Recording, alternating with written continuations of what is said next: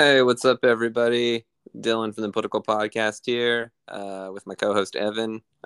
Just going to do a quick intro. This is Doc Talk. We're talking about everybody's favorite hardcore documentary, American Hardcore. I think this conversation goes a little bit all over the place, but it also stays pretty centralized just because both myself and Evan hadn't watched the film in quite some time. So, there's discussions of hardcore's parallels to neoliberalism, and of course, its downright rejections of it. We do make a little bit of a dig, kind of at a lot of our straight edge friends here in this. Genuinely not hoping to offend. Again, the point of the podcast is to help everyone actually challenge the subculture we're in a way that is healthy. Evan, anything you want to add about the episode? So some of the notes for anybody listening.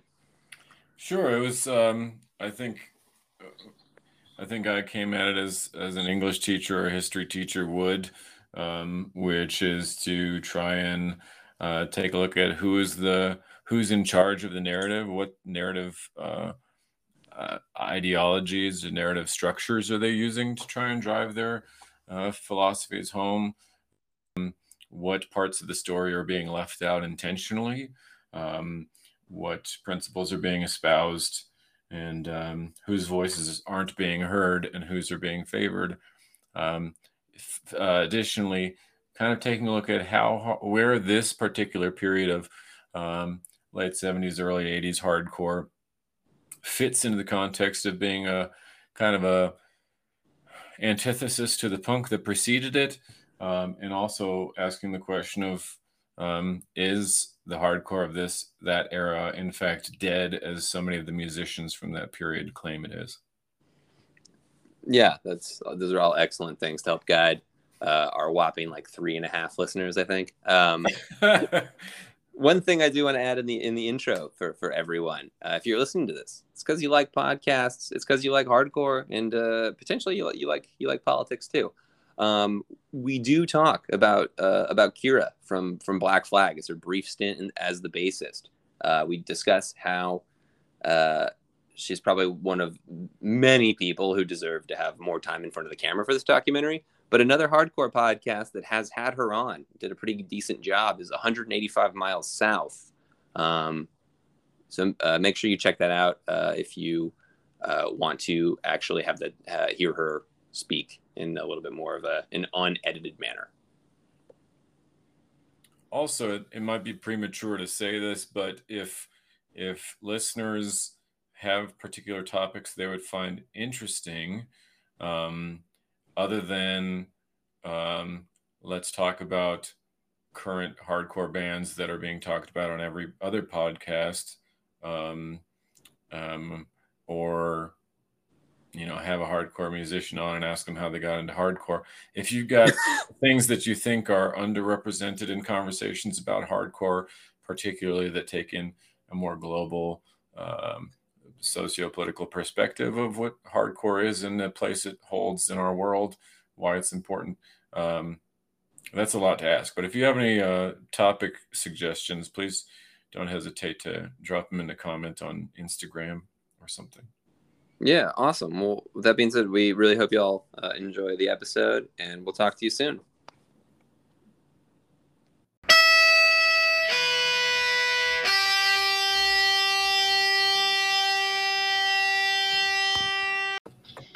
Yo, Evan, what's up? Hey, how's it going? Not too bad. How are you doing this evening? Quite well. Awesome. Hoping well, hey, for those listening, welcome to Politicore. I'm Dylan. I'm Evan. And today we're doing a little doc talk. Everybody's favorite hardcore documentary, American Hardcore. An American classic. Yeah, truly. This is a peak no echo Facebook group discussion clickbait. So we're really playing our strengths here. So what's been going on up there in Flag? It is too hot to wear anything other than a t-shirt, but it's supposed to snow tomorrow, so pretty much same as usual. Nice. Yeah, it sounds like not much has changed since Yeah. there. So, yeah. Well, yeah, I don't know. Talk to me. What's new? How you feeling? How you feeling about the episode? I'm feeling good. I'm trying to. I'm thinking that things will come about organically, but there are a bunch of things I feel are worth talking about. That I don't know. I can't remember. This is maybe my fourth or fifth time watching the documentary. But looking at it with an eye to having to discuss it made me notice some things that were just sort of odd, because I was approaching it as more like I do when I'm talking about books with my students. We kind of have to ask questions about why the author chose to do certain things and what was the purpose of that and what's the audience for it. I think it's also worth thinking about the influence this documentary has had on just the public's view of what hardcore is, what hardcore history is, and that includes which voices aren't represented in it, which voices are primarily focused on. And it's hard it's like reading a history book, right? There's kind of a dearth of, or a scarcity of, hardcore history that's widely consumed out there. And so it's become kind of a textbook for a new generation of hardcore listeners and hardcore musicians. And that means it's got kind of a responsibility for the messaging it has there. It made me think more critically about what its messaging exactly was and how it carried that messaging across. Yeah, that's sure. I definitely felt similarly. There's more than a couple moments in this where I was like, "Whoa, don't remember that." Exactly. Yeah. Yeah, because for those listening, maybe you were born late '90s, 2000s. This came out in 2006. It's based off the Stephen Blush book, American Hardcore. I'm pretty sure Paul Rackman directed it. I should know it, but I have the Blush book in front of me too. And it's interesting that I was kind of referring to the Blush book as a cross text with the film, but there's not a whole lot there to connect it to the film. The book is really kind of archive of interviews and zine clippings and concert flyers. So I was thinking, okay, maybe this is going to provide me some extra insight into the film. I don't know that it really did that. Yeah, that's an interesting takeaway as well, because that book is pretty much standard on a lot of people's like shelves or coffee tables. Yeah, it's kind of ironic because, and this is kind of what I'm talking about in terms of the choices the filmmaker made, just because in terms of who is present and who's not in the narrative. And the cover of the book is a Wasted Youth photo, and Wasted Youth is maybe mentioned once, and it's probably in reference to just being on a flyer with one of the bands that they're primarily talking about. Absolutely. Yeah. So that's I mean, in order for it to be as comprehensive as I apparently want it to be, it would have had to be a lot much longer. But I don't know if they were kind of influenced by the habit of metal fans to bracket things into a big four, because it seems like that's what it ended up doing, right? It had to say, okay, we're going to narrow our focus onto 4 bands, give or take one band, right? For anybody who is listening who was born in the 2000s and rightfully so does not care about 80s hardcore, what were the big 4 that you were seeing? So I know the big 3 are easy, and then you'll have to help me out with who you decided the 4th one was. Okay. And that's just because I've arbitrarily decided that this person is bracketing things into a big 4. So Minor Threat, Bad Brains, Black Flag, and then the fourth would either be Cro-Mags, SSD, or Agnostic Front. Okay, yeah, that's pretty fucking accurate. I would lean towards uh, SSD. Yeah. At least that's certainly the way it's framed, which is funny because we don't really hear very much from Al or his partner Nancy in the film, Yeah. who have really both done a great job at archiving the band's history, much more than Springer or Chris Foley. Yeah, it was interesting to me that SSD was the focus that it was over Cro-Mags and Agnostic Front. Although the film isn't on YouTube, the deleted scenes are, and the deleted scenes have a whole lot more of Harley and John Joseph, and a lot more Agnostic Front stuff. It's also got a little bit more of this SSD reunion. But SSD as a focus was the only one that kind of, Minor Threat, Bad Brains, and Black Flag were kind of the obvious choices. So I think it is interesting that SSD was thrown in. I'm happen to be a big fan of SSD, but that's kind of a little bit of a left field choice if you're going to choose a fourth big one. Yeah, that was definitely something. Again, like I watched this. I haven't seen this really since I was like a teenager, and now that I'm watching it as an adult, I have like multiple Agnostic Front shirts. I was like, why the fuck didn't they talk more about Agnostic Front in this? Mm-hmm.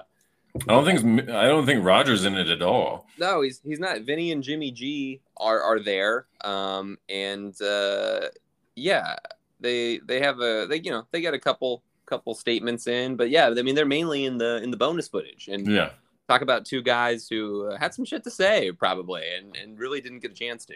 Yeah, and then Vice did a Agnostic Front documentary years later that focused more on Roger, if I remember correctly. Yeah, I think I know what you're talking about, but again, I'm not gonna claim to be an expert. I'm hardly a film buff. I could barely get the tech for the podcast to work. So yeah, we're still working out the kinks there, I guess.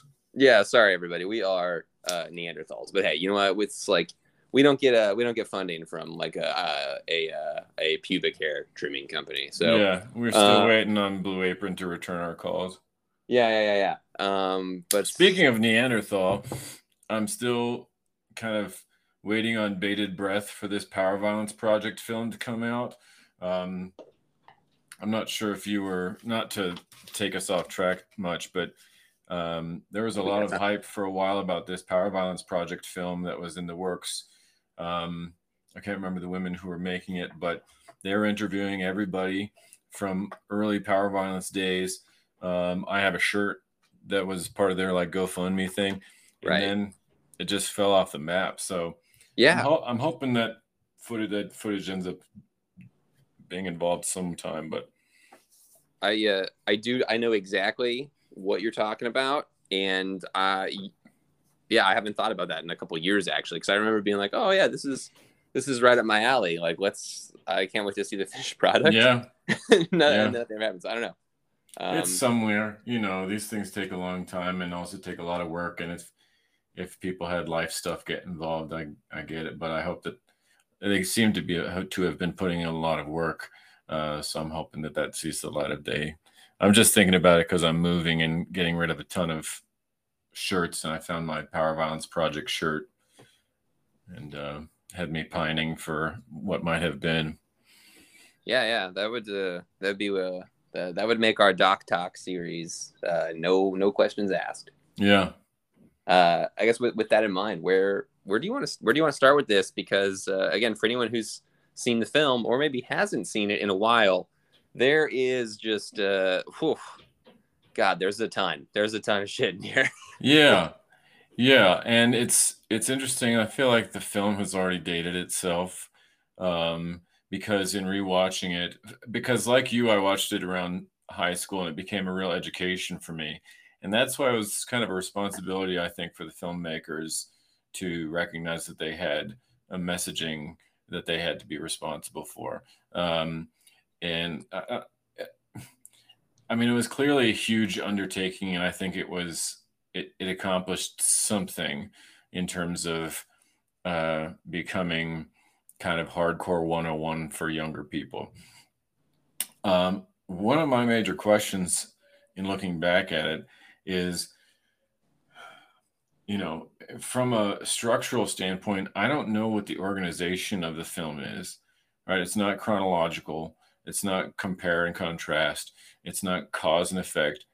I don't know. If it is chronological, it starts by saying, here's the history of like Minor Threat, Bad Brains, and Black Flag. And then it goes like 30 minutes into, here's before Black Flag, Minor Threat, and Bad Brains, and then shows us essentially the same narrative it already did. So it's like you got it would be as if you had an essay where your introductory paragraph, let's say 5-paragraph essay, where your introductory paragraph took up a third of your essay. And that was puzzling to me, because it felt like I was looking at things like, I thought like I must have had, when you have a DVD on kind of random, that's what it felt like. Yeah, that is a good point. It just seemed like it was definitely kind of all just thrown together is definitely the wrong word, because I want to be clear. I actually really enjoyed rewatching it. It was just difficult at times because you're just like, okay, like now we're on Black Flag, and then like it just goes on. The Southern California parts are very, very long, and then when we get to other regions of the country, you're just kind of like, wait a second. Like we were texting. I mean, what Poison Ideas mentioned like I don't for half a second, I think. they're on the map of the United States for being like, here's Portland, and here's a band that's important. And maybe there was a concert footage or a concert photo of them, or like a publicity photo, but even that might have been in the deleted scenes. Yeah, Poison Ideas barely in there. Even Dead Kennedys is like really, really briefly mentioned. And to be honest, I'm surprised that Jello didn't get involved with this, because he never seems to be at a loss for words for anything. I'm sure he is pretty good at jumping on any opportunity to talk. This isn't a criticism. He just kind of talks for a living. So it's surprising that he wasn't involved. And so Dead Kennedys are almost not in it. Yeah. And, I don't know if they're not hardcore enough, or because they're a little bit punky, a little bit melodic. So, I mean, just sort of strange choices. Die Kreuzen is, again, kind of like Poison Idea. It's on the map of hardcore. Husker Du is on the map, and it's only ever mentioned if like one of the people interviewing mentions them as like people they were hanging out with at that time. Yeah, I would just be disappointed if I was a member of Die Kreuzen and they brought me in. Probably I drove in or flew in for an interview, and they included, 25 seconds of talking to me. Yeah, and that's 100% what happened. I mean, and again, for clarity here, for everyone, there is literally like a 300-page book out on Die Kreuzen. So it's not like this was just a band that didn't have an impact and it was just like an also ran for 80s hardcore. There was some shit that could have been elaborated on. No question. Honorable mentions here that I think are really, at least were much more central, like the Minutemen, right? They spend some time hanging out in Alan Watts' or Mike Watts' van, but don't spend a lot of time talking about Minutemen unless he's providing some insight into what their tours were doing at the time. But it's really him talking about hanging out with Black Flag or somebody like that. Because he's become kind of an elder statesman who's transcended his band, right? He's one of a handful of musicians from that era who people might know even if they don't know his band, right? People know Henry Rollins without knowing about Black Flag. A lot of people know about Keith Morris without knowing about Black Flag or Circle Jerks or Off. And Mike Watt's kind of like that too, just because among bass players he's kind of a saint. So Totally. But TSOL has a bit of a. I was kind of surprised to see TSOL and MDC featured as heavily as they were. I was really surprised to see Flipper in there, just because Flippers, if they're being picky about what they define as hardcore, Flipper's really on the kind of outskirts or on a few standard deviations away from what they seem to be defining as hardcore. Yeah, 100%. Some of the Flipper footage is, especially the end of the film, is just downright like just eye roll. Especially when the vocalist, whose name is escaping me at this moment, declares that punk is dead. Again, this was in 2006. I do want to get to this. Yes, that's only going to be for Flipper to go on to the Vans Warped Tour, like for like the whole tour in 2009. I think I remember they at least did the Pomona date, so it's like kind of like okay. I do want to talk about that though, because it seems like there's essentially a unanimity of opinion among the people interviewed that hardcore is over, which is, you know, of people who are qualified to say it, I guess they're the ones, but I don't know that anybody alive now who's playing music would agree with that, and unless, you know, the people who were in the film. Yeah, and I think again 2006 is completely different landscape. The internet age really hadn't taken hold yet, so there's some choice words all throughout this documentary that none of us would use today, but at the time were very, very common.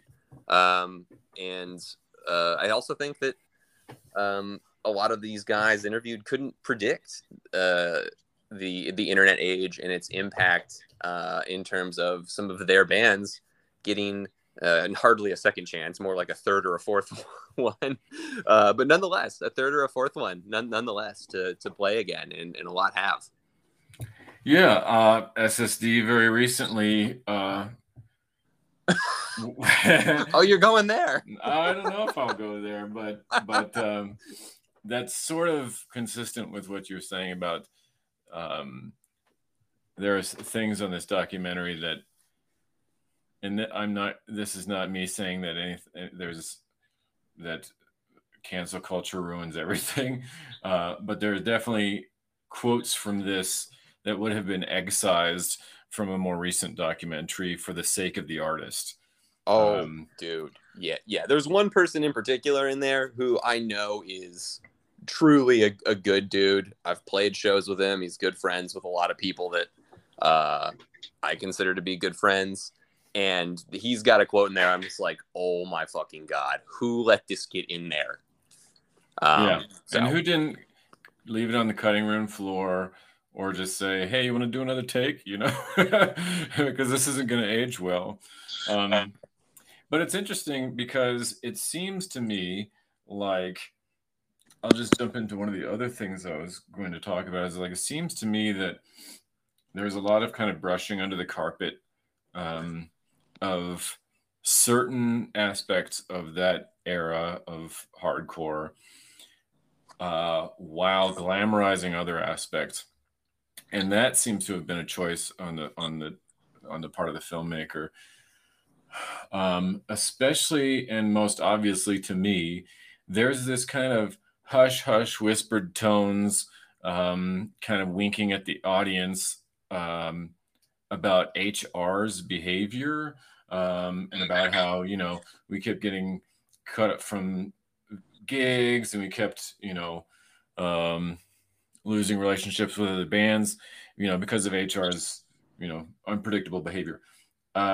Without mentioning some fairly well-documented issues of homophobic violence, or at least like vocal homophobia that sometimes manifests as violence. Most Most well known, I think, would be an incident with the Big Boys. It sounds to me, just based on things that I've read, that most of Bad Brains have kind of um flogged themselves for that period of their life, and made amends and with the Big Boys, and kind of said, okay, we've clearly learned from that. HR being the standout who hasn't. Um, but it's just strange that you would have people dropping F-bomb slurs in their interviews as if it's nothing. Um, and then kind of uh, put a sheen on this aspect of punk culture from that time, which was somewhat rampant homophobia, particularly in one of the figures who is most deified in this documentary. Oh, okay. Interesting take there. Yeah, I mean, with I think to add to everything that you're saying, the element of how we're like, wow, this really isn't gonna age well. Why did they leave some of these things in there? And the reason for that, at least a part of it, is to a lot of these guys, emphasis on guys, um, the a huge part of being punk, a huge part of being involved in hardcore, is to be sometimes provocative just for the sake of being provocative, with really no end goal. And I think that for some of the quotes we're talking about, we're like, why would you leave that in there, or tell the person it's okay to leave it in there? I think that that was a huge part of it, was really trying to show to the viewer, like, this is how edgy, this is how hard, this is how dangerous it was during this time, which all of that is definitely true. But I felt like there were better ways to talk about it. And again, one thing that I think everyone should know, and this is uh, discussed now on pretty much every time this comes up, is a lot of these stories are just like hardcore bedtime stories that we all tell each other to like be like, yeah, wow, we're really out of control, aren't we? When in reality, we're just like perfectly in line 9 times out of 10. So that part struck me as well. Like, there's just so many things where like, that did not happen. You did not blow up somebody's garage door while a show was happening. No, you didn't. Well, it's funny that they have these narratives juxtaposed of Jack Grisham talking about how he brought pipe bombs to a show and blew up some poor unsuspecting neighbor's garage, and I can't remember who was telling the juxtaposed story, but that just said that he gave him the bomb and kind of showed it to him and didn't actually use it. It was somebody from middle class. That's right, yeah. But Jack Grisham, it offers an interesting counterpoint to this lack of representation of any of the LGBTQ figures of the scene at the time, right? Jack Grisham and Dave Dichter, who both kind of espoused or embraced gender bending and like, I'm going to flout masculine gender norms for the sake of fuck you, and yet also being pretty good examples of toxic masculinity, because Dichter was part of that Big Boys incident with Bad Brains as well, and Jack Grisham was able to benefit from this, like, I'm wearing a dress, and if you say anything about it, I'm gonna kick you in the head. But also talking about in the documentary, fairly proudly bragging about digging up graves and raping people, which is, I understand, was probably just him saying, here is the character he created for himself. 100%. But it's it just kind of demonstrates that this is the narrative of the time, that so much of what hardcore seems to be at this point as in 2022, pushing back against is a lot of the stuff that was created by this generation. At some point, I want to talk about how hardcore is and isn't what it was back then. And that's going to have to be part of that. Right. Because Absolutely. in this, like, women are represented in this as people who are filmmakers, photographers, zine editors, um, um, for the most part, right? Totally. With and it is, to nobody's surprise, dominated by male voices. But with Kira Roessler being the only exception to that, I think. Today it's kind of an antithesis to that, and becoming more so, I would say. Yeah, I would also agree with that. It's funny. One of my notes literally just says Kira on Yeah. it. Just because, again, we're talking about like, oh, who probably should have had a little bit more time in front of the Right. camera, and I'm gonna go with it's her. Yeah. And she wasn't represented very well, right? It's like it here is where the filmmaker made a choice, right? She's in the band for long enough to be a canonical member of the band, but the only thing she's really quoted about is her being not being kind of hesitant or frustrated with or unaccepting of the cover art for Slip It In. So that choice makes it seem like, hey, check out all these like cool, macho, tough, hardcore dudes who are fighting all the time. And of course, the one woman, of course, she got upset and left, right? Because what else would a woman do? Yeah, Yeah, she's complained about women representation on cover art because that's exactly what they would do, because that's how we've kind of branded women in our minds. Yeah, that's an excellent takeaway from that. It's spot on. I don't have anything else to add to that. If you want to keep going, you're free to. But well, it's like I tell my kids, like, if you're reading a poem and there's you've got couplets, quatrains, tercets, quintets, and longer poetic stanzas, and then if you got a poem where there's a single line in the poem, separate from other lines in its own stanza, that has great significance. So you need to pay attention to that line. And so if they're interviewing people for hours, and they choose to include one or two sentences from them, there's a lot of weight to that sound bite. Like De Kreutzen just said, we went to Los Angeles and hated it, so we moved to San Francisco. Right. The end of De Kreutzen interview. Yeah. And they sort of missed out on all this cool stuff happening in Los Angeles, and that's why they're not in the documentary anymore. Because it really was like, here we've got this map of the United States where nothing is happening in any of the middle states. Everything's in California and Oregon, and everything's on the East Coast.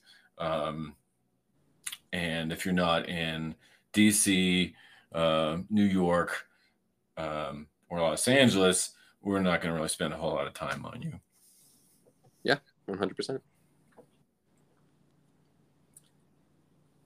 Do you want to kind of do a brief discussion about just the images in the intro segment, opening with Vic Bondi of Articles of Faith, who I actually think probably had a lot of really good things to say. He realistically should have been allowed to speak more. However, this is the complicated part. If Vic Bondi was interviewed more, I think people would get a false representation of what the actual politics of a lot of these 80s hardcore guys, again, emphasis on guys, was. Because Vic Bondi, fairly progressive, or at least certainly presents that way in the clips that he is a part of. I'm going to let you go ahead and handle that. I didn't have any thoughts on that. Okay, yeah, awesome. The intro, um, we set the stage of it's 1980, morning in America. Ronald Reagan, the eternal cowboy, is about to take office, and it's the dawn of the neoliberal hellscape. We're still trying to navigate. We're still dealing with the consequences of neoliberalism. We live in it every single day. The emphasis uh, on the individual, the emphasis on deregulation of industry, the emphasis that the marketplace will provide all of the solutions to pretty much every single problem that we cannot possibly buy our way out of.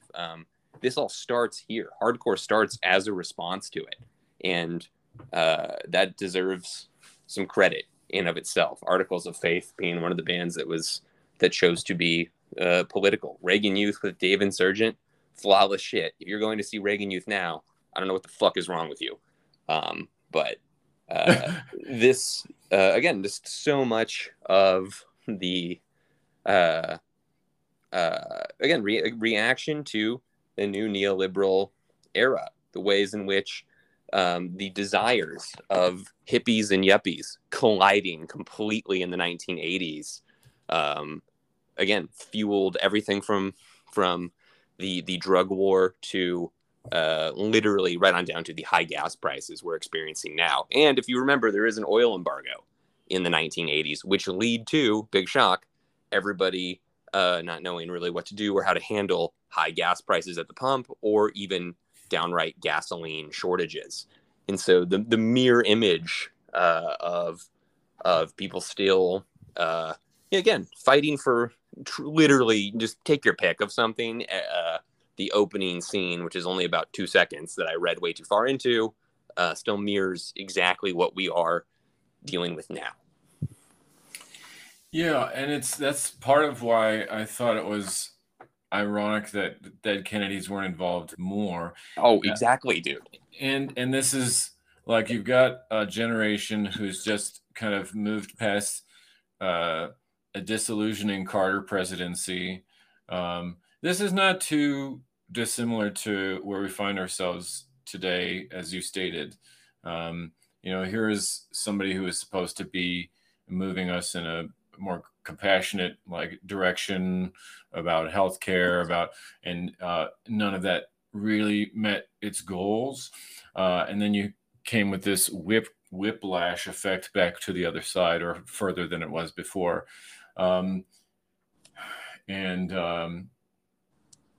So, but the bands that are chosen are decidedly political only in the very local social sense, right? So right. They're really talking, and granted they're teenagers, so how much credit do I need to take away from them for focusing on being frustrated with their suburban life instead of the socio-political climate of the country? It's not fair for me to do that, I understand. But, that's why you've got more obviously intentionally political bands who aren't involved with this. That has to have been a choice, right? Totally. Because I guess historically the idea is that the kind of collaboration between Minutemen and Black Flag led to what's considered suburbanization of hardcore. And there is there's more grace given to Minor Threat and Black Flag than to bands who wouldn't be considered suburban, like Cro-Mags, who are really, as far as I can tell, genuinely working class bands talking about that aspect of their lives. And so you have what is probably a more marketable frustration to a broader audience of people who are frustrated with their suburban lives. Because if that's a broader audience, it makes sense that you would talk about you're frustrated with your high school, you're frustrated with your parents, and you don't want a little house in a cul-de-sac like your parents, and you don't want to. This is also at the same time as selective service. So you got conscription as a major source of frustration. You don't want to join the military like your dad. So you have this favoritism toward the bands who are focusing on a broader message of, I'm mad at my parents, I'm don't get fit in at my high school, and you don't have a lot of people who are talking about I'm living in a squat, Right. and even though the bands are choosing to make that their image, right? Like Henry Rollins, a lot of them spent a lot of time talking about how poor they were. But it was as a matter of choice, right? For their lifestyle. You got a bunch of bands at that time who were legitimately more or less from childhood on the streets. Harley Flanagan was kind of the only example of it who's featured in there. But I guess an audience couldn't relate to that so much. But if you've got a bunch of people who are going to public high schools and are frustrated with that experience, that's something that most people can relate to a certain degree. Yeah, I also want to add, they also emphasize Brian Baker going to a private school, right? By the way, as well, which I thought was interesting, because I missed that completely in high school, because I was also sitting around in the suburbs being like, yeah, and so yeah.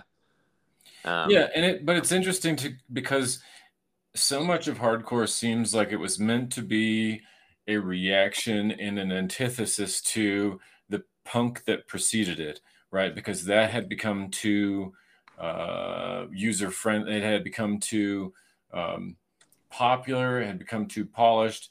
It had become too designed, right? Sex Pistols have this reputation of being the grittiest and like most dangerous band.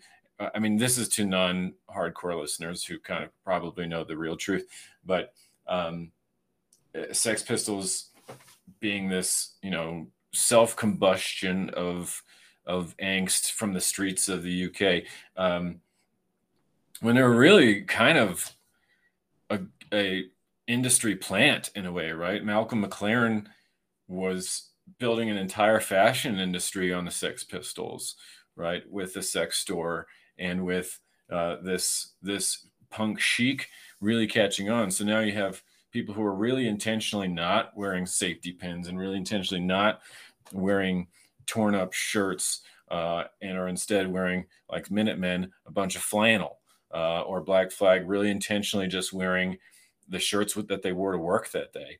And so there's this antithesis to what had become and may have been from the beginning designer punk.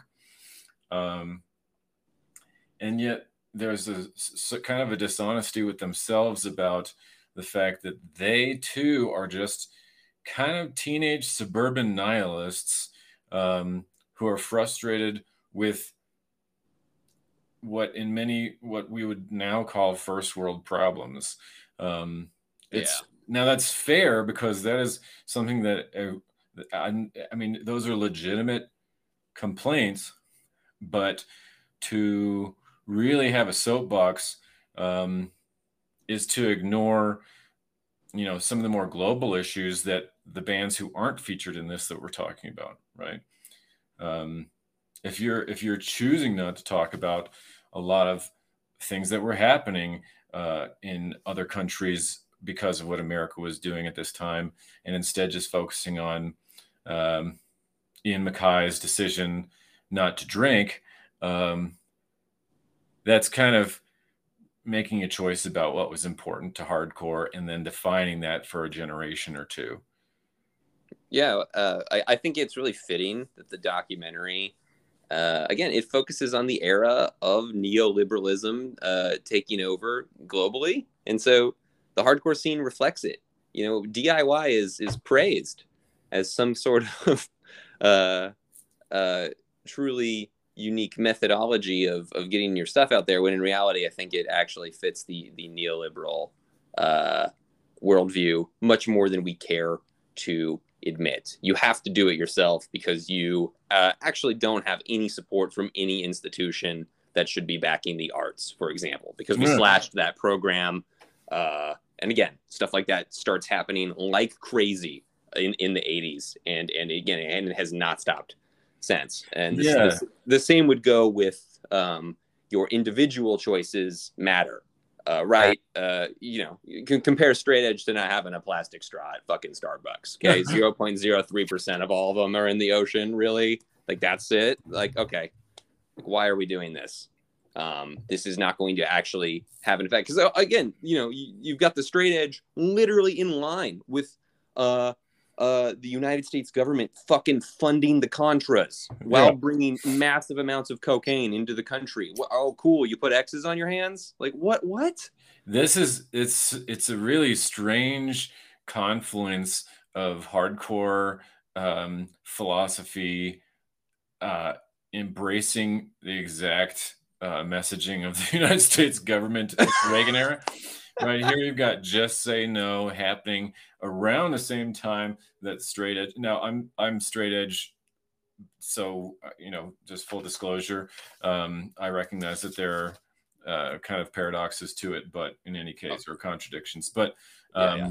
and I'm sure that Mackay would agree with me on that plenty. But the timing of it is interesting, where in some ways you've got this mentality of I'm seeing what's happening in my neighborhoods, and my cousin OD'd, and so I don't want to be swept up in that. It was a reaction to the embrace of drug use in the late 60s, early 70s, throughout the 70s, especially during the punk movement, especially with the Sex Pistols. This is that pendulum swing where they're saying, okay, everything that every movement has a counter movement, and we're going to take everything that killed punk and dispose of that and kind of keep everything we like. So you even have non-straight edge bands, or what would eventually be retroactively called straight edge bands or proto straight edge bands. Dead Kennedys and Black Flag have what are considered to be kind of proto straight edge songs, like TV Party and was it Too Drunk to Fuck and stuff like that. Six pack. Right. Whereas Mackay's really, as he kind of always claims to be doing, just talking about his own life, which is, it's hard to find any fault there or find anything to disagree with. Totally. But it really became co-opted as a lifestyle that he would eventually push back on too, because once it became a movement, which was never his intention, just like with Guilty of Being White. You're opening up a lot, Evan. Then people chose to kind of turn it into an us versus them thing, with kill your local drug dealer and brass knuckles in your pocket and razor blades in your boots, beating people up outside of the club for smoking and stuff like that, which is again in line with the neoliberal order of the use of force to maintain the marketplace. Yeah, it was just interesting that here's something that's nominally, at least presumably, if not nominally, anti-government. And so when the government is like, just say no, war on drugs, mandatory minimum sentences, and then bands are coming out and saying, yeah, we agree. Yeah. Which is also a very suburban mentality, right? Speaking as somebody who, most people would probably define as suburban, privileged for a number of reasons, straight edge. It is a classist mentality in a lot of ways, right? Who's most affected by drug use? In fact, now the war on drugs has been somewhat reversed, because now suddenly the opioid epidemic means that it's drug use and drug addiction and drug death is an equal opportunity problem now. So suddenly mandatory minimum sentences and the drug war on drugs is being walked back a little bit because suddenly it's affecting senators' kids. Yeah. Instead of the crack epidemic, which was specifically targeting a very specific population by design, based on a problem that the government created, as you mentioned earlier with the Nicaraguan Iran Contra problem. Yeah. Again, stop the spread of legitimate socialist and Marxist movements at all costs. And for hardcore to, and again, everything from Gangrene's Killikami, which might have been kind of like an ironic song. And Gangrene itself is like kind of clowned in this documentary, right? They're like, look how far they've fallen once they started playing essentially hair metal.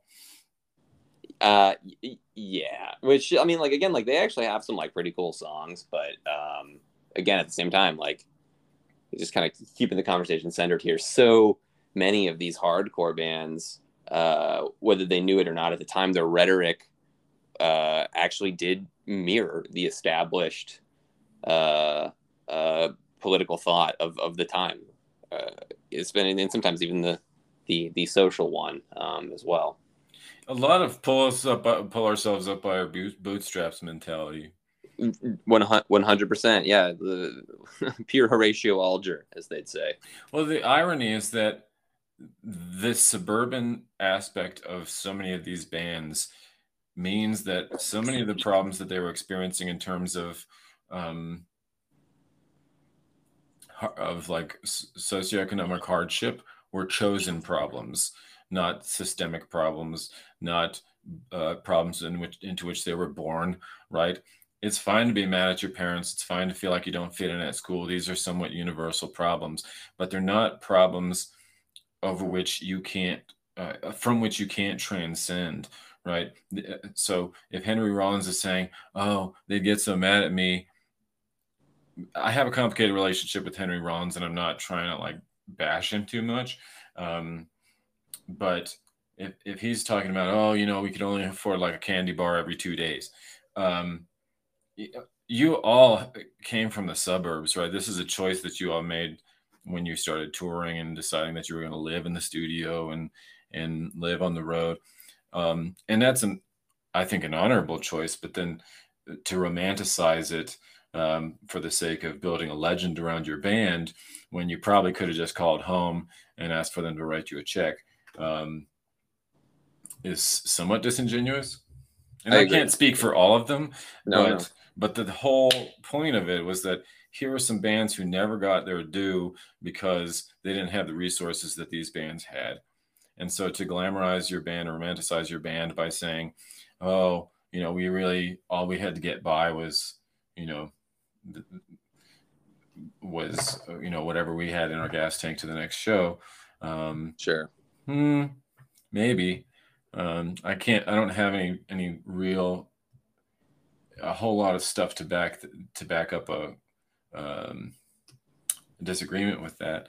But, you know, they were coming from relatively privileged situations, and the bands who aren't in the documentary. Yes. Or if they are, it's only for like a second. Right. And again, you know, I guess to be fair, you know, I think everyone at this point is sick of hearing about the Cro-Mags, and they certainly get their due. Unfortunately, not in this documentary, because that was definitely an interesting time to hear both of them speak. Yeah. But yeah, they do finally get their due. I think they're kind of painted as the bad guys, particularly Harley. Yeah, which, I mean, again, Harley himself doesn't do a great job of making himself look like a good guy. I don't think he wants to be looked like at a good guy. I don't think that's ever been his thing. Yeah, but he just, I mean, love him or hate him, I don't know that I'm a big fan of his. You know, I've never met him, can't really speak to it, but sure.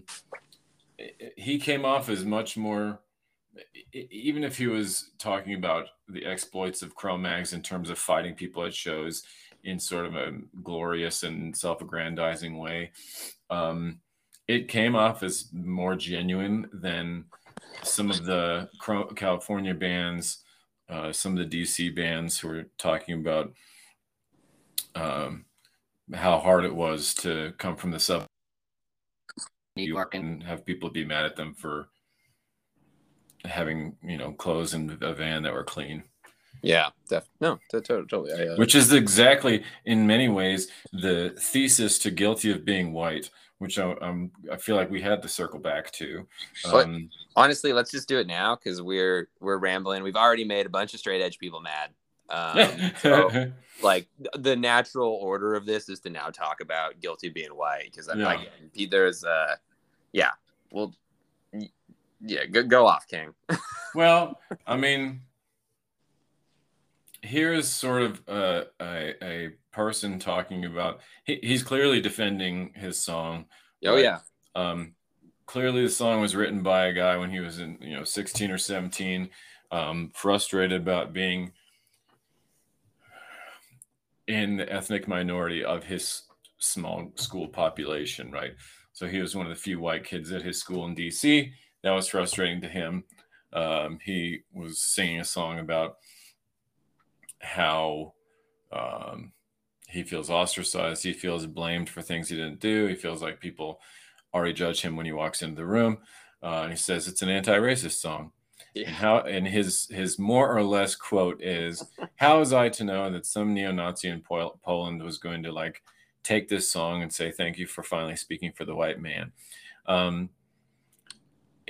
And so when he starts talking about that song, he's kind of defending himself and setting the record straight on a song that's been misused now that it's out in the public. And one can only imagine his frustration as presumably a non-racist or anti-racist person having his words twisted to other people's purposes. But I don't know that he was very reflective about kind of the inherent problem in his lyrics. He didn't say, I was young and didn't have a more global view of things. Was young and didn't have, a view of what the difference of like individual or small scale racism is versus systemic racism. I didn't realize that, being in a privileged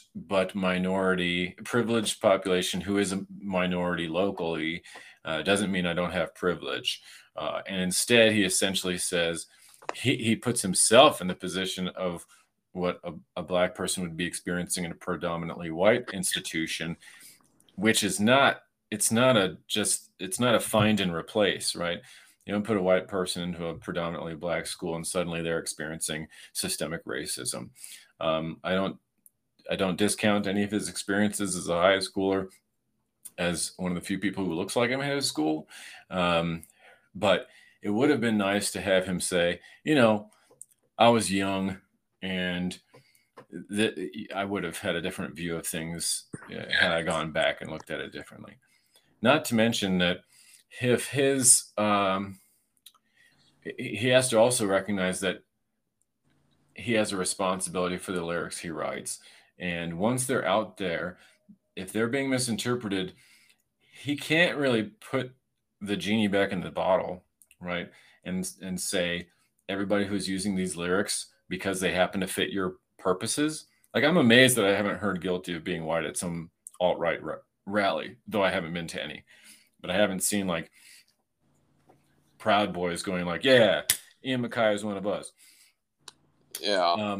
But I don't know if you know this, but Ray Bradbury, Fahrenheit 451, you know it, yes? I do. Okay. Fahrenheit 451 is about book burning, and therefore it's about what? Every English teacher would tell you that the book is an anti-censorship book, right? Every English teacher you've ever had, every English teacher probably ever. However, Bradbury, till his death, was saying it's not about censorship, it's about TV. It's about TV is rotting your brain, and it's taking away from time you should be spending reading books. It was an anti-technology book. It was anti-television because it was considered an inferior media source to him. But he really doesn't get a say in what that book is about anymore. No. Right? It's part of the public domain. Not literally, but it's part of the public sphere. It's become an allegory even for people who haven't read it for censorship. The right who want to ban Harry Potter are using it just, or Dixie Chicks or whatever, are using it just, the anti-cancel culture people who wanted to kill the Dixie Chicks. Oh yeah, I can't believe you just brought that one up. That's the Dixie Chicks are more punk than almost anybody we're talking about. Yeah, 100%, especially in this movie. Yeah, but having Mackay go back and say that's not what the song is about, you have a whole bunch of people who have decided to take that song and make it about something, and you don't always have a whole lot of say in that anymore. And they're going to say, Ian Mackay said it's not about that. Yeah, well, it is. Yeah, no. Trust me, I watched that clip, and I just, because again, we talk about hardcore bedtime stories, and Ian's certainly someone who is revered as almost being like, oh, like the same way like liberals view like every time Jon Stewart makes like an appearance on like a fucking TV show, and they're just like, he'll set the record straight. Finally a rational voice in the room, I feel like Ian has, whether he wants it or not, has really inherited that mantra.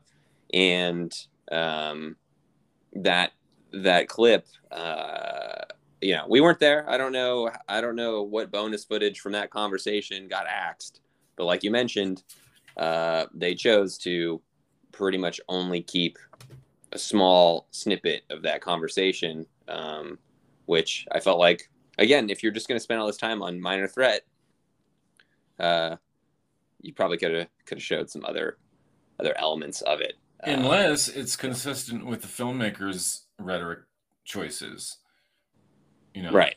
Which is more and more I'm seeing that that's probably the case, right? Uh-huh. If he's sweeping homophobia under the carpet, he can sweep, kind of say, yeah, punk was never racist,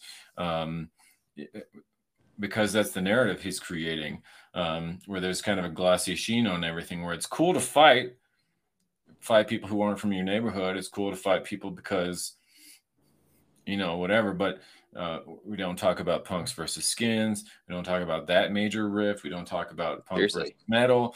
We don't, so punk is, it's like, this goes back to the conclusion that hardcore is dead, right? Because this is like an elegy, or it's like we're at a wake for hardcore and we can't talk about any of the bad parts of it. Yeah. Right. You wait till you're in the car driving home from the funeral, talk about the bad parts. In this one, we're like, it sure was a crazy time, but we all got along and nobody had any systemic prejudicial issues. Dude, yes. I can't tell you. I watched the film with someone who does not care about hardcore at all, which is always an awesome experience to put somebody through some shit like this. And I cannot tell you how many times a certain person, multiple people interviewed, whenever they would come on screen, in my head, I'm just like, anti-vaxxer, COVID denier. Voted for Trump. I mean, we've literally got Dave Smalley on there, the founder of the punk rock conservative movement, being interviewed. Yeah. It's just like, and like, again, like Dave Smalley was not the only person where I was like, like every time they popped up on screen, there were multiple people. I'm just like, you've got to be fucking kidding me. Like, but again, it's 2006. 2020 hadn't, nobody knew that was going to expose everyone's like just horrible thoughts about politics and society, culture, et cetera, and so on, as Zizek would say. Well, this is the interesting thing, is that we find ourselves in some ways where they found themselves in terms of reacting to the previous punk movement, right? Yeah. Johnny Ramone what voted for Reagan and has continued to be, Johnny's got his list of 10 favorite Republican politicians out there, and Nixon and Reagan are on there. Of course. And so you've got a bunch of hardcore musicians who believe that punk has lost its way or abandoned its beliefs, although it was essentially nihilistic to begin with. And now you've got us seeing these kind of aging hardcore rockers who are doing what many people do as they grow older, is kind of shift politically, usually in a specific particular direction. I mean, Johnny Rotten is who can even know if he's ever being serious, but he's one of the loudest Trump supporters out there. But a lot of the people on this documentary, wouldn't be to any youths doing what they did when they were young. I'm sure that they would find problems with it, which they're allowed to do because they said that hardcore is dead. It's not coming back. And so now they can look at any bands who are calling themselves hardcore today and say, these kids are just wayward.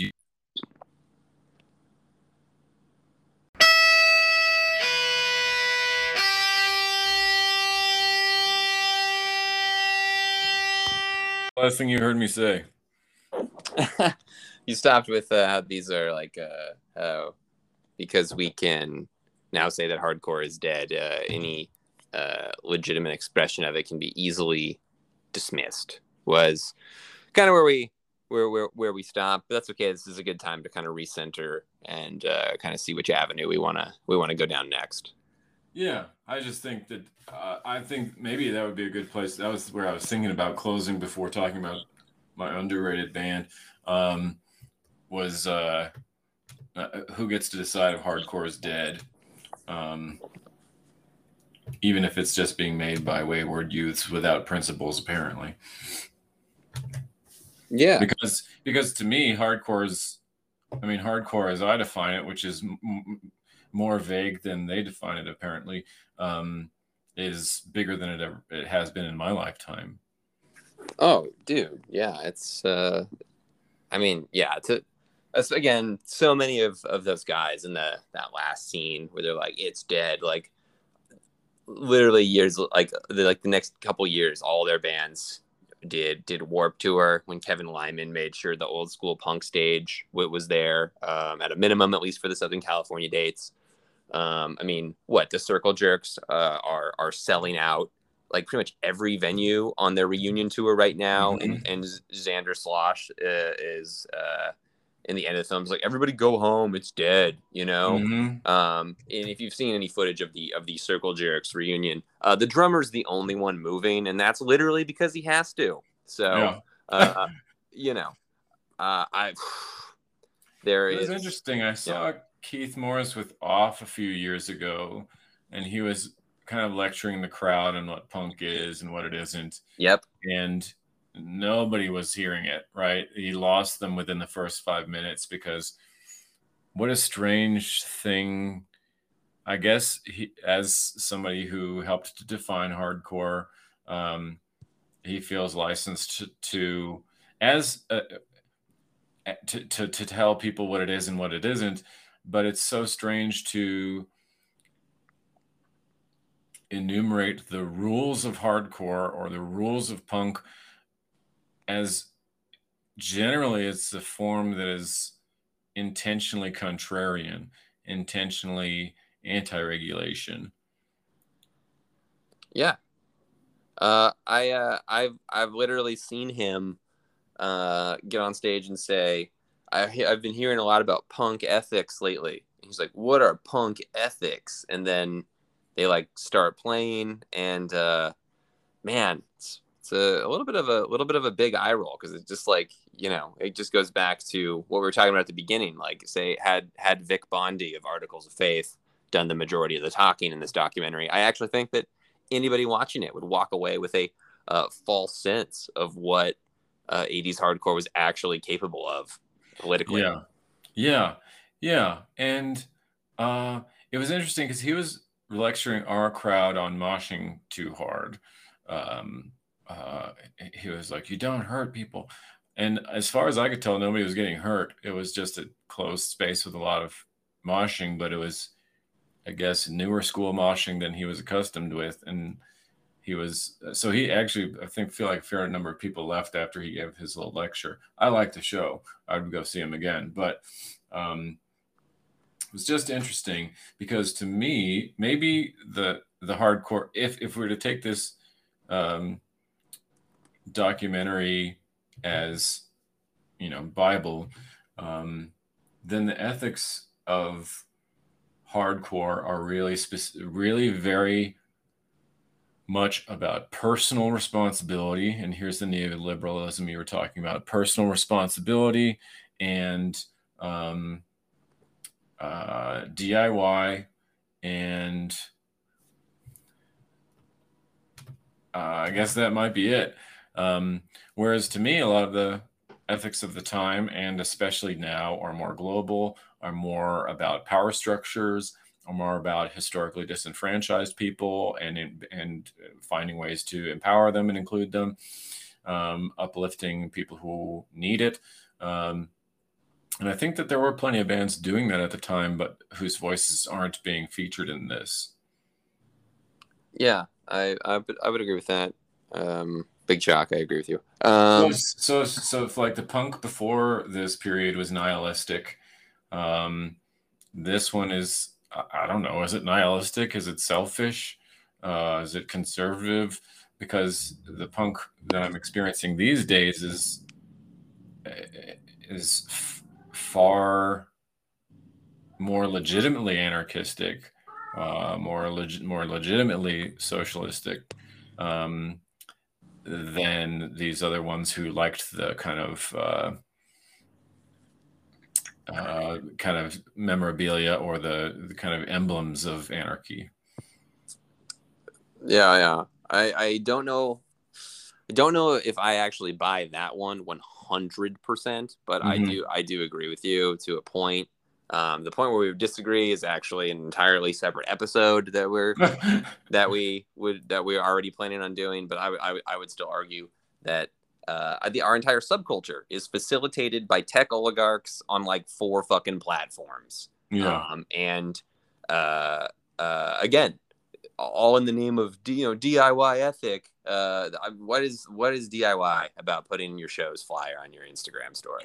That's a good point, because DIY is still primarily an ethos that I think is espoused, or at least publicly espoused, by most bands. But it's DIY just looks different now, when instead of calling a venue 7 states away or mailing them to see if you can plan a tour, or you can shoot a Facebook message, or email them. Putting up your album art on Instagram is far different from, doing what they were doing with Circle Jerks and Discord, which is like cutting out pieces of paper and making your album sleeve out of an 8x10 inch piece of paper. But I think I would probably side with the fact that ethos is still alive and well. It just looks different.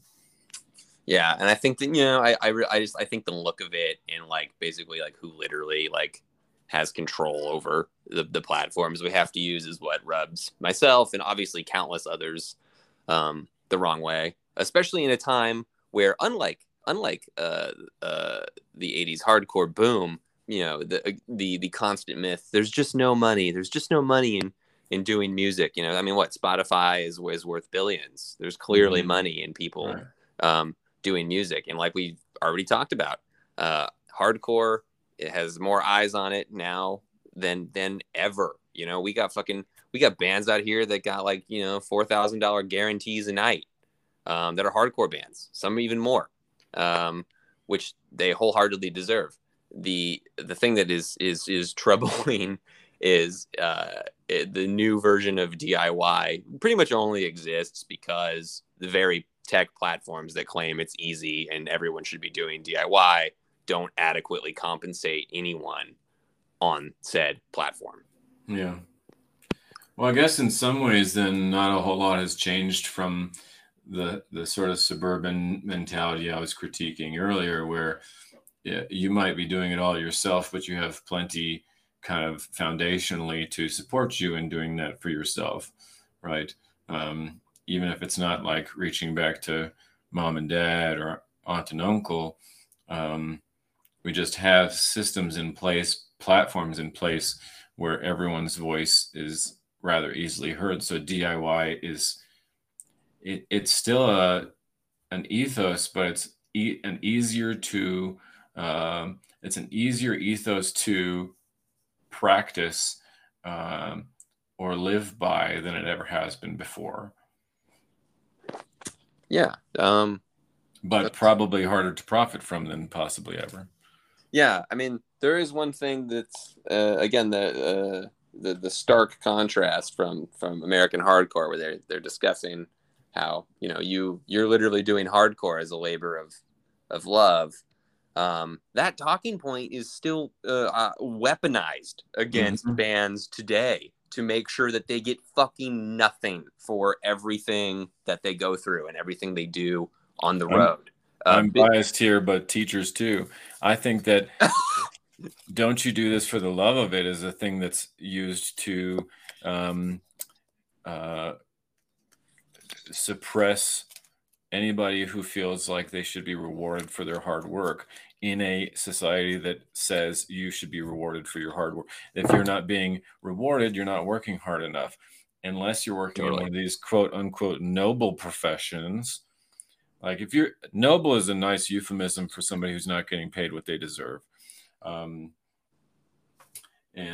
is essentially doing something that betters society, but isn't being rewarded proportionately. Anyway, that's probably sounds like it's for another episode. Yeah. It sounds like we both got some pretty repressed feelings. That's awesome. Can we jump into underrated bands? Yeah. Let's talk about. All right, let's give everybody a break. I feel like we really might have overdone it a little bit there. I'm sure we'll get a couple nasty messages for sure for this one, but that's okay. Yeah, let's talk about some underrated bands from the era. All right. First of all, this band I don't believe is underrated, because anybody who knows anything counts them as probably one of their favorite bands, but they're not from one of these coastal cities that seem to have been the feature of this documentary. But Negative Approach was mentioned maybe once. Oh yeah, absolutely. Not an underrated band, but really glossed over in this documentary. Yes, 100%. They literally had to claw their way into I'll call it the respect zone for the hardcore community. They didn't start actually. They started just touring again later in life, and slowly but surely have played, I think, every major hardcore festival the U.S. and Europe offers. So there's a huge gap in the middle of their career, and now it seems like they're touring nonstop. It seems like they're finally getting the respect that they deserve. I feel like anybody who's anybody in terms of hardcore now counts them as an influence, but Self-Titled and Tied Down came out, and then nothing happened in terms of stuff that they're doing until Total Recall in '92. But I think so much of it is what else is happening in Detroit, right? And they're not part of this circuit that these bands have been talking about in this documentary. Yeah. That's a good one. Again, hardly underrated. Pretty much considered. I mean, so many contemporary hardcore kids who didn't have a punk dad with a good CD collection or whatever. They know who Negative Approach. I spent this whole thing kind of criticizing the bands and the filmmaker. I should just go on record and say I like the film. I'll probably watch it again. I like all of the bands I talked about, but there's not a whole lot to talk about when you just like a thing. uh, and so I'm not taking a whole. I don't mean to take much away from the quality that of their music or the value it's brought to my life, but Negative Approach I probably like more than all of the bands on the list, um, and and I feel like it was a pretty big oversight not to have them on there. But in terms of an actual underrated band, Why Die from Philly was mentioned, I think, just once, and or spelled YDI, and I'm not sure why. I feel like that's a band who has. It's a band who I don't think a lot of people talk about, but I think that A Place in the Sun is one of the best short releases from this period of hardcore. And I think it, I guess, is people don't talk about them a whole lot because Black Dust is more well known and is, I think, where they kind of took a left turn stylistically and people didn't like it as much. It's a more metallic album. But A Place in the Sun really deserves to be up there with a lot of these must listen albums and 7 inches and EPs from that era. Yeah, definitely. I think that in the same breath, a little bit different region, Necros as well. I felt like they're also. I think they're actually, the clip is back to back. It shows Why Die and then it shows Necros, and then you're just kind of like, okay, and then they're like, and back to Black Flag. You're like, okay. Which is crazy because the net lasting impact of the Necros on our culture is, in terms of moving it to a different direction, a far more, an even more aggressive direction than a lot of people probably could have ever imagined. I'm talking about, of course, the the cultural phenomenon known as mysterious guy hardcore of the 2000s. Sure. The Necros are one of the biggest influences for that group of a little bundle of bands. It's not always directly, but it's there big time. Yeah, for sure. I feel like Necros, Neos as well. Yeah. Scream shows up very briefly. And there's a missed opportunity not to have Dave Grohl on your documentary, I guess. Yeah, big loss there. I mean, he's on everything, so I didn't really miss him. But Scream, and it's just my lens, but the fact that Scream and Why Die were barely mentioned and Marginal Man barely mentioned is part of the kind of image of hardcore being this homogeneously white band with Bad Brains as the outlier. Yeah. And Bad Brains get this weird magical Negro persona in this documentary, where I don't know that anybody is going to take anything away from Bad Brains. Personal faults aside, the music they made is bar none like some of the best hardcore ever. But there's a choice being made where you're like, this is the band with people of color in it. And it makes it's the exception that proves the rule of the homogeneity of hardcore being white men in this documentary, cutting out women and people of color and LGBTQ musicians. Right. Can we also talk about, while we're on the subject of the magical element you're speaking of here with the Bad Brains in mind, the clip of HR being like, yeah, everybody wanted to know what we were doing, what we were reading. So it's like, I recommended the Bible and of course Think and Grow Rich by Napoleon Hill. Yeah. And I had to pause the movie. I was like, what? How did I miss this when I saw this in high school? Like, how was I not immediately like, wait, what do you mean you recommended the Bible? And then this weird book that glorifies John D. Rockefeller and Henry Ford, who I think, I don't think you have to really know too much about. What am I trying to say? These are legitimately terrible men who are glorified for exploitation and anti-Semitism every step of the way. Yeah. Well, yeah. And, yeah, it was very strange. You would think that, Rollins would then come out talking about Dale Carnegie and how to make friends and influence others, Seriously. Which he probably has. I think he'd probably just recommend his own book to people. He was like, hey, you know what you should read? Get in the Van. Yeah. You know what? Again, I also have a complicated relationship with Rollins because he actually has had a huge and positive impact on my life. But yeah, I think, man, I'm not trying to hate on him. He's just easy to kind of joke about. I would like to say that my favorite Henry Rollins appearance is in Def Jam Fight for NY, the video game. Okay. Maybe you don't know it, but it's a video game where you play as different rappers who are fighting each other in this sort of Street Fighter Mortal Kombat style of fight game. And Henry Rollins is the person who teaches you how to get buff at the gym. Oh, that's so incredible. I've actually his vocal talent to that game. Holy shit, dude. Yeah, I had no idea. All right, that's your homework. Yeah, thanks. Thanks, Mr. Kassler. Dude, I mean, my favorite Henry Rollins appearance is just like him as the hockey coach in Jack Frost.